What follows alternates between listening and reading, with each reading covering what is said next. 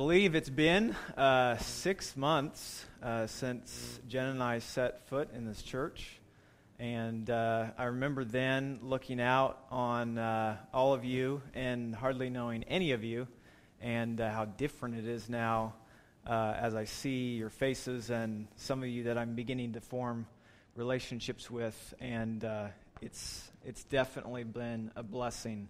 And there's still more of you I want to get to know. But the process has been very rewarding. So thank you for that.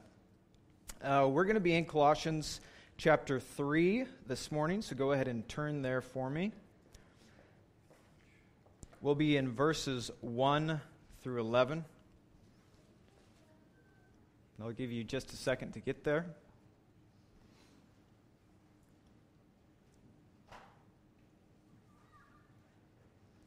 We'll be switching back and forth between the NIV and the ESV, two of my favorite translations. And we'll go ahead and kick it off with verse 1. Therefore, if you have been raised up with Christ, keep seeking the things above, where Christ is, seated at the right hand of God. Set your mind on things above, not on things that are on earth. For you have died, and your life is hidden with Christ in God. When Christ, who is your life, is revealed, then you also will be revealed with him in glory. Therefore consider the members of your earthly body as dead to immorality, impurity, passion, evil desire, and greed, which amounts to idolatry. For it is because of these things that the wrath of God will come upon the sons of disobedience. And in them you also once walked, when you were living in them. But now also put them all aside: anger, wrath, malice, slander, and abusive speech from your mouth. Do not lie to one another, since you laid aside the old self with its evil practices, and have put on the new self, who is being renewed to a true knowledge according to the image of the one who created him. Now, one doesn't have to spend much time in meditation on these verses to quickly see that what Paul seems to be saying here is to walk away from the old self to the new self in Christ. And you might come up with your own, but today we will be looking at how to do just that. 3 ways to walk away from your old self. 3 ways to walk away from your old self to your new self in Christ. The first will be turning your focus away from things on earth to someone in heaven. The second will be killing your old self. And the third and final one will be embracing your new self in Christ. So let's go ahead and look at the first one. Notice in verse 2, he says, set your mind on things that are above, not on things that are on earth. So let's just start by asking the question, why would he say that? Well, obviously, if your mind and thoughts are characterized or preoccupied by earthly things, then it follows that your mind will be earthly by default. And it doesn't matter what it is that, a mind can be preoccupied with anything. A mind can be preoccupied by primarily politics, cultural wars, an us versus them mentality, sex, pornography, romance. A mind can be preoccupied by anxious thoughts, fears, constant anxiety. It doesn't matter what it is. The point is that the focus is on this earth. The focus is on this world. Now, I don't know a lot about cameras, but last year I did some videography for my brother-in-law's business, and one of the first tricks you learn with cameras is the power of focus. I'd be, say, filming a soccer athlete laying down in a field, and everything, the sky, the field, the people, was in the shot. And then, with the smallest adjustment of the focus, all of a sudden, sharp and detailed, a single reed swaying back and forth. Now, everything I just said before was still there. The people, the field, the sky, but it was blurred out. You couldn't really see it. You couldn't make it out that well. And our minds are actually the same way. Whatever we tend to fixate on, everything else in our life is still there, but all those other things are blurry. They're out of focus. My question to you this morning is has something on this earth gotten your focus? Paul says that that's not where our attention should be. Why? Well, look down at verse 1. See where he says, you have been raised with Christ. Interestingly enough, in the original language, raised with Christ literally means born from above. It's a fascinating phrase. Born from above. So to summarize this, when someone sees that they're not right with God, they know they've wronged a perfect and holy God.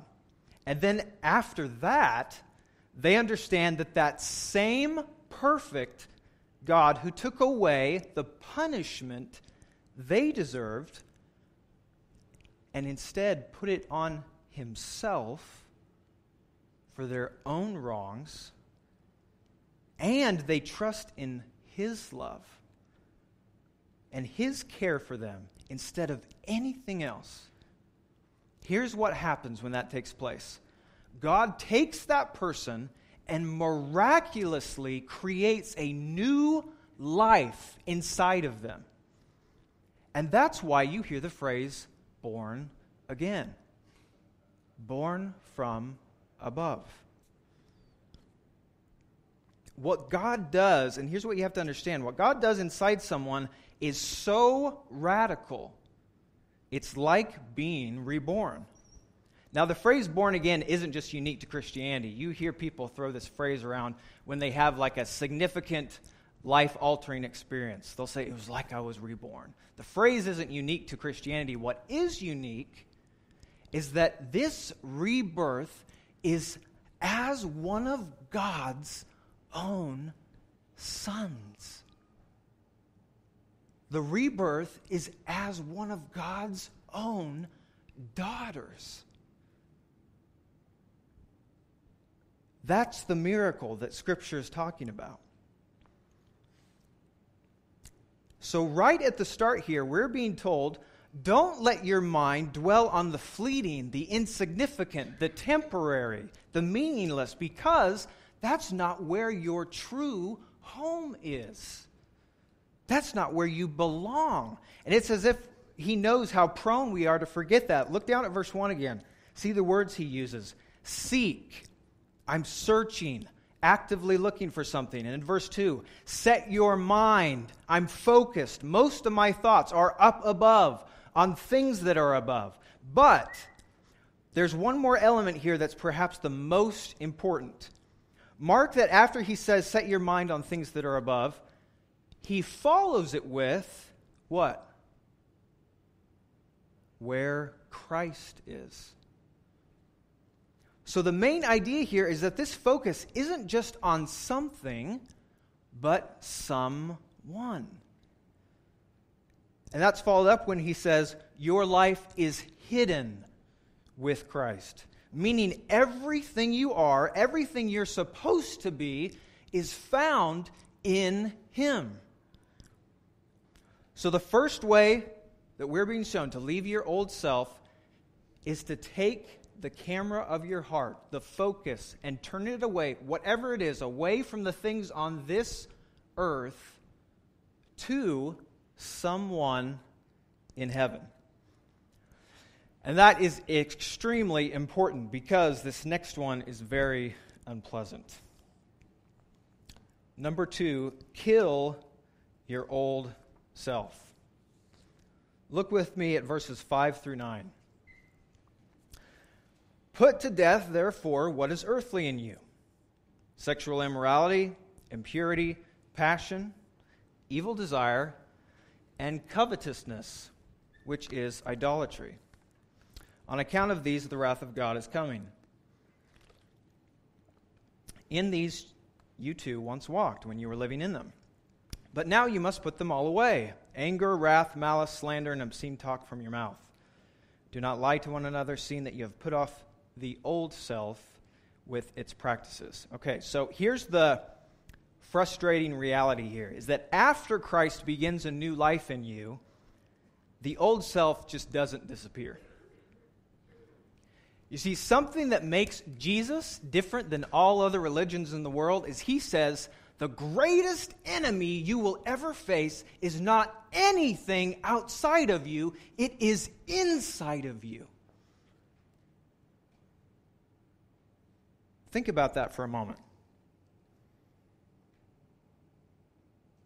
In Matthew 15, Jesus says just this. He says, "For out of the heart come evil thoughts, murder, adultery, sexual immorality, theft, false witness, slander." See, and that's why Paul here in these verses is telling us, put that self to death. There's the temptation as we go on about our lives. How does vision work? We see things that are outside of us. We think about things that are outside of us. It's very easy for us to see other people's faults. Right when I started dating my wife, the first thing I noticed was she was a Wildcat fan. One of the first things that Jenna noticed about me is I was really quiet during football season. It's extremely easy to see other people's faults. It's very difficult to have a vision that internalizes, that is able to look within yourself, which is why Scripture says things like, examine yourself. This is why Jesus says things like, out of the heart is the problem. The old self is the problem. Okay? Which is why we must put that self to death. Now, of course, the question is, how does that actually work? Let's just be honest, can it work? How do you get rid of something that is so ingrained in you, it's a part of you? The question here is, how in the world, if we're being honest about the kind of people that we are, how in the world can we get rid of our old self? Well, first, to do that, you need to know the Bible says that all of mankind has what it describes as either false hopes or a true hope. Now, that's all of mankind, which means whether you believe in God or not, the Bible is telling you, here's your heart's tendency. Here's how your heart works. Here are the things in your life that you think you have to have. In essence, here are your heart's false hopes. And not only do these false hopes keep us from killing our old self, they actually feed it. They keep it alive. If you want to kill, like Scripture talks about, kill your old self-centered man, watch these false hopes closely. And these are just some common ones. We'll start with the first one. The false hope of sex and relationships. Now, sex is built into us, and at its heart, it's made to be held together by love and a dedication to someone else. Now, you don't have to have this to live a fulfilled life, but what you'll find is, at the same time, it is such a large part of who you are, you'll be surprised by how much you really want it, how much you desire it.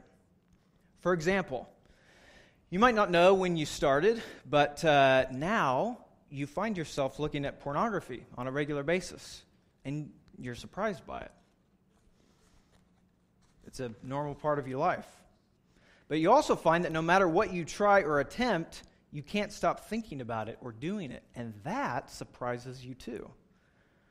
Or from just, say, a relational standpoint, you find yourself constantly obsessing about finding a relationship, the right relationship. Or you're in a relationship already, and you're constantly thinking about how someone else could be better than what you currently have. And here's what's happening. In the back of your mind, though you might not admit it yet, you feel that you won't be satisfied until you have this thing. You discover you can't stop looking at images. You can't stop obsessing about finding a relationship and analyzing it and running it through your mind and caring about it more than you even want to. Your mind is fixated or focused on this one thing. And what's taking place here, and again, you might not realize it, but sex has become your false hope, or a relationship has become your false hope. Now, you could call false hope idolatry, because that's actually what the Bible calls it. These are the things I can't stop doing because I must have them. And because I have to have them, they drive me. They drive my actions and my behavior. Somehow, wherever it happened, I see them, my heart sees them as musts. They're not just musts, though. They're my security. They're my comfort, something I can rest in. And that's why I run after them, because they appear like they're going to fulfill me. That's what a false hope is. So that's just briefly sex and relationships, but the truth is a false hope can be absolutely anything. Another one is the false hope of performing. Now this one takes a lot of forms, but at its core is my value is attached to the things I do. Now this is subtle because your mind turns good things. This is what's happening. Your mind is turning good things into ultimate things. False hope of performing. Run through this with me. If I haven't helped my loved ones this week, I feel crushed. If I haven't received a promotion in 3 years, I feel inadequate. If my kids' grades aren't up to par, I'm a horrible parent. If the work that I'm doing at the job site isn't respected by others, I am a failure. What's happening is my hope and value slowly becomes tied to how well I'm doing, what I'm accomplishing. Now, also, here's the thing. Hard work, self-discipline, those are good things, right? But here's an insight into the self. If you start attaching your value to the things that you do, which is very easy to do, what begins to happen is you use your old self to manage self. Does that make sense? I don't feel adequate until I can point to certain things that I'm doing, and so I look at my accomplishments as how I'm valued. And so if I don't accomplish much in the next couple months, or my life goes south, or my kids don't turn out the way I wanted them to, or I'm not as smart as I thought I would be, what's your only hope to feel adequate? It's to work harder to get those things.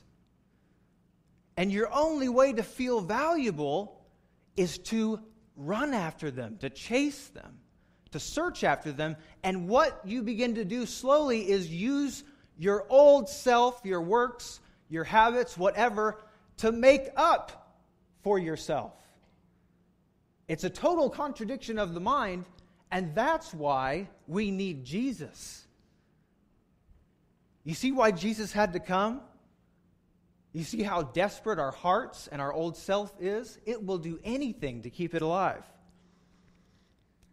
People who live in, really everyone's prone to this, but the difficulty here is what I said before. We make good things ultimate things in our mind. That's the mistake the self makes. So people in rural communities, what are they often? They are hardworking. That is respectable, and it should be respected. Is self-discipline a good thing? Would we say that's a bad thing? No. Is hard work a bad thing? No. But if you use it as a replacement for feeling your own value, you will only feel valuable based on how well or not you're doing at any given time. And the truth is, value in the heart of man goes deeper than that. It has more to do with what you're able to do on your own. Another one would be the false hope of control. I mention this one because it's particularly dangerous for people who are prone to anxiety and anxious thoughts and fearful thoughts. I feel, here's how the mind typically works. I feel safe when I'm able to control my thoughts. So if I deal regularly with anxiety or fears, I have to figure them out. I have to control them. I have to know everything.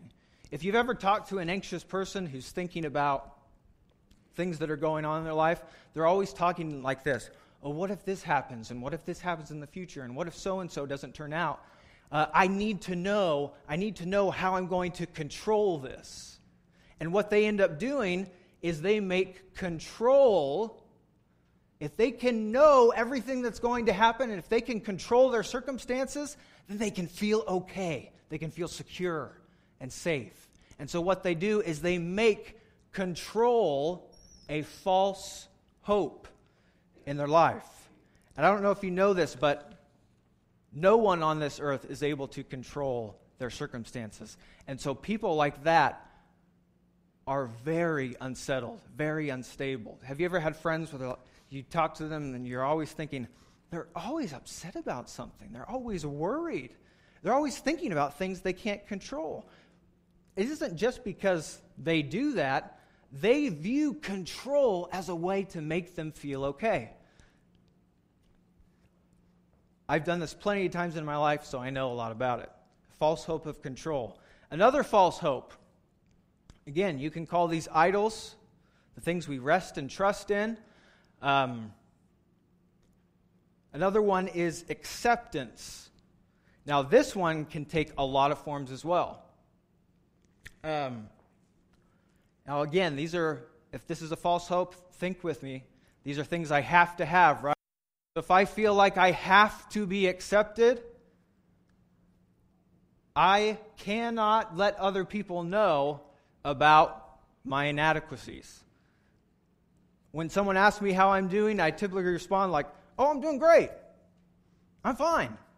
And you could have the worst week of your life and someone asks you how you're doing and you're like, oh, awesome. I'm doing great. You don't want anyone else to know. This is very common, especially in churches. We get this idea because we're in a church, we've got things together. We're part of a Christian society, a Christian group of people. No one can know that I struggle with pornography. No one can know that I'm lonely, because Christians aren't supposed to be lonely. Okay? No one can know that I don't feel accepted. So here are some signs to watch out for if you have made acceptance your false hope. You tend to constantly think of other people's opinion of you. You tend to run it through your mind. You worry about what someone else is thinking. If someone criticizes you, you're defensive. You cannot take criticism. Because what does that mean? That means that I'm not accepted. That means that I'm inadequate. I'm not doing something right. People like this are often very defensive. People like this often make assumptions about, remember I said they worry about what other people are thinking? So they have a conversation with someone and that person is quiet in the conversation. They immediately start thinking, oh man, what did I do? What are they thinking of me? Yada, yada, yada, because they're worried about not being accepted. So are you starting to get the pattern here? False hopes drive our behavior. Now, what I need to ask this question. What do all these false hopes show us? What do these idols actually show us? Well, what they demonstrate is a trap that we have to avoid. They demonstrate that it's not enough to attempt to change certain behaviors. Because I can look at the bad habits in my life and try to change them, but the reality is, if I have an idol in my life, something I desperately want, or a false hope in my life, that thing will always drive my behavior.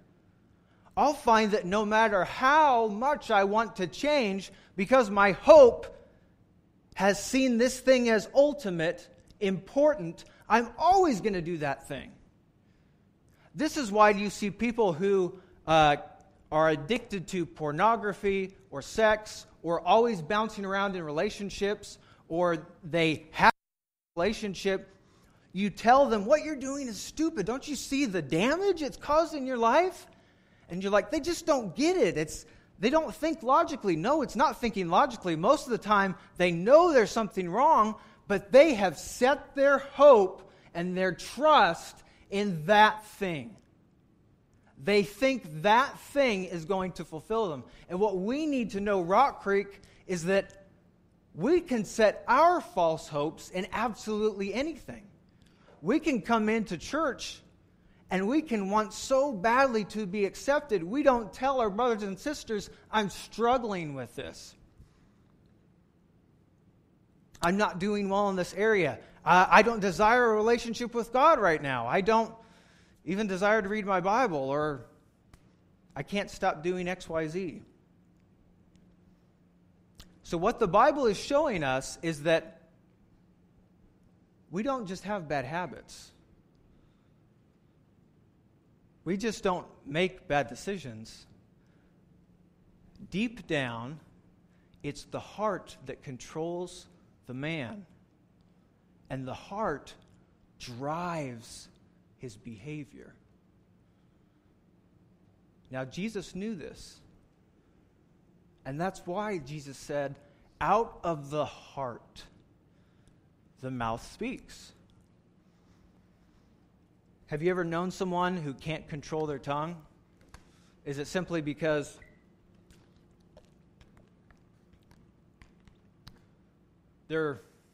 I don't know. Is it simply because they can't resist making a clever pun, or they can't resist talking about someone else? No, it has nothing to do with their physical mouth.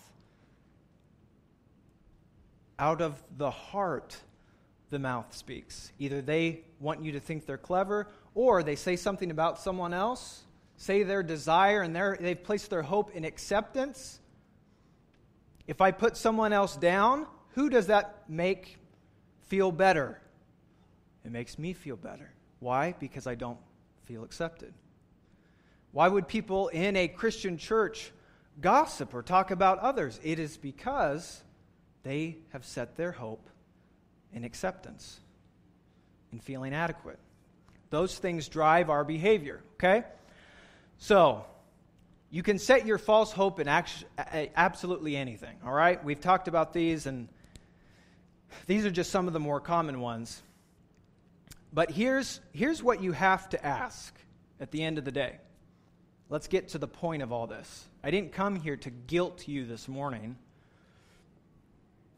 or just make you gaze guiltily inside your soul. No, I did this because I want to ask you this question.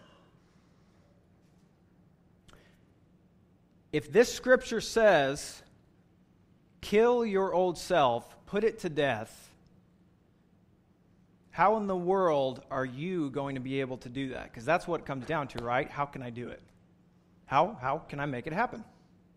How can you kill the old self? If it can't be managed, if it's deeper than behaviors, if you can't tame it, what in the world are you going to be able to do? Well, this is where Christ comes in.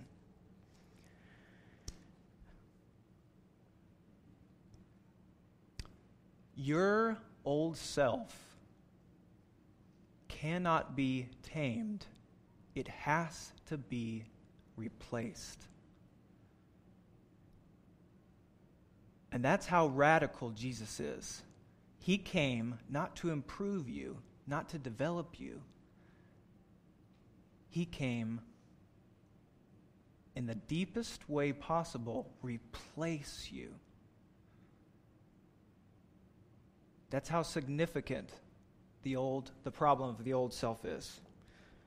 So let's look at number 3. What have we had at the very first two? We've had turn your focus away from things on earth to someone in heaven. And then we had kill our old self. And then number 3, we have embrace your future self in Christ. Look at these verses. And have put on the new self, which is being renewed in knowledge after the image of its creator. Here there is not Greek and Jew, circumcised and uncircumcised. In our language today, we would say probably black and white, Republican, Democrat, whatever. But Christ is all and in all.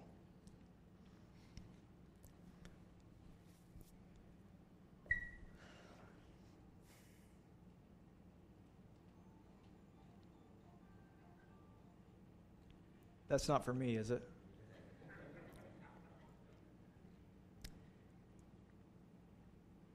Rock Creek, this is what you need to know this morning.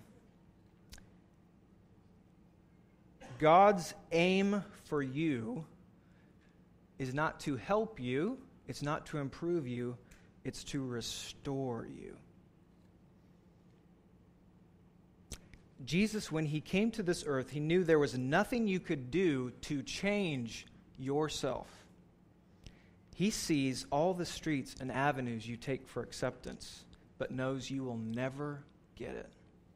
He sees all your fears and cares that you desperately try to control, but never are able to. He sees how much you want to feel adequate, and the more hours you spend trying to do it, and the harder you work, the less adequate you feel. See, when Jesus came, he knew your old self couldn't be changed. It had to be entirely replaced with a new self, which is why he became a man. This is why God became a man. He knew your problem was deeper, and it went further than you could ever do anything about. And when he became a man, he took on your own inadequacies. He took them on himself. And you know what he did? For you, because he loved you, he destroyed them at the cross. He took the worst parts of you on himself. All of your old desires. This is the self language, guys. He took yourself on himself and crucified it on the cross. That's how far he went.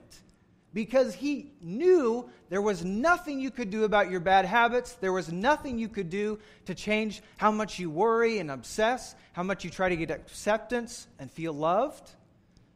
The things you can't stop doing. He knew all that. So for you, he took all of those desires, all of those things on himself, and he crucified them. He destroyed them on the cross and put them on himself. And here's the thing, if you trust in that, then that goes down deep, deep into who you are. Here's what it becomes, there's no room for self because it's no longer I, but Christ. Okay? The Bible is paradox of paradox. It says your problem is worse than you ever could have imagined, but his love is greater for you than you ever could have imagined. That there's absolutely nothing you can do, but Jesus comes for you. Okay? I want you to pay attention to these last couple things, and then we'll be done. whether you are a Christian or you're someone who's not sure they're a Christian, or you know you're not a Christian, the answer for you wherever you are at is always going to be faith in Christ. Every time. Can you manage your old self? Do you have the ability to do it? Does self-discipline work? No. It cannot be managed. What is it? What does Christ do for you? He goes further than that. He replaces it. He replaces your old self with himself. So that's why Christ, wherever you're at today, Christ is your answer. Christ is your hope. Your faith must be in him. You will never get over your bad habits. You will never get over your addictions until you see Christ as the only answer. Okay? Listen to this. This is from Miles J. Stanford. He's someone I've read quite a bit. He says, "We shall never know the experience of Christ's victory in our lives until we are prepared to count and reckon upon his victory at the cross as the secret of our personal victory today." Listen to this. There is no victory for us that was not first his. Here's what often happens with Christians. They view salvation as coming to Christ for all eternity, and then after that, it's a disciplined life. It's a committed life. No, it's not. It's always faith. It's always trusting that Christ works through me. See, you can't change your desires, right? Christ has to replace your desires, okay? You can't avoid bad habits. Christ has to give you new habits, new desires. It's him. It's always him. It's always faith in him every single time. If you want to change, it's going to be Christ, Christ, Christ. He is the only power in your life that can change you. When you don't care about others, you look to Christ. When you can't get over a pornography addiction, you look to Christ. When you felt lonely for years, can you avoid that? Can you change that? No. You look to Christ every time. He continues and he says, what we are to experience, he purchased. And what he purchased for us, we ought to experience. And here's the end of it. Holiness is a faith in the crucified Savior, which sees more than his substitutionary work. It is a faith which sees myself identified with Christ in his death and resurrection. What I talk about at the very beginning, focus. What I talk about secondly, managing the self. You can't do it. Christ gives you a what? A new self. And we embrace that new self. And that, no matter what you are facing today, that faith in him will change you. You know, at the very end here, when you find that you're in the family of God and you're accepted and you are loved, no matter what you're seeking after, I'll tell you, it is one of the most freeing feelings in the world. Because you feel like no matter what has been going on, you're finally home. You're where you belong, where you were always meant to be. There's a song by Kate Rusby. She's a folk singer, and she wrote this. It says, winter comes around, and he knows he is homeward bound. See if you identify with this song. He knows he is homeward bound. His heartbeat is the only sound he's known. He once lost his way. He knows now that was yesterday. He's found his way at last. With each turn, a new dawn was cast. His friends now hold him steady, fast, and true. With peace in his eyes, the fear now is a thin disguise. With friends near, he sees only skies of blue. He's nearer every day. He knows now he is here to stay. He cares not why he went away so long. He's found where he belongs. He knows he's been here all along. He is smiling as he joins his friends in song. And then the chorus comes in and it says, we'll sing to the morning. We'll sing till the bells they sound. We'll sing till the wandering soul is found. We'll sing now the wandering soul is found. What have you been wandering after? What have you been hoping in? It will not give you what you think. Christ came to restore you and make you new and make you so you would belong with him. Let's go ahead and pray. Lord, thank you. Thank you that no matter what we have been running after, you are our hope. You are our true hope.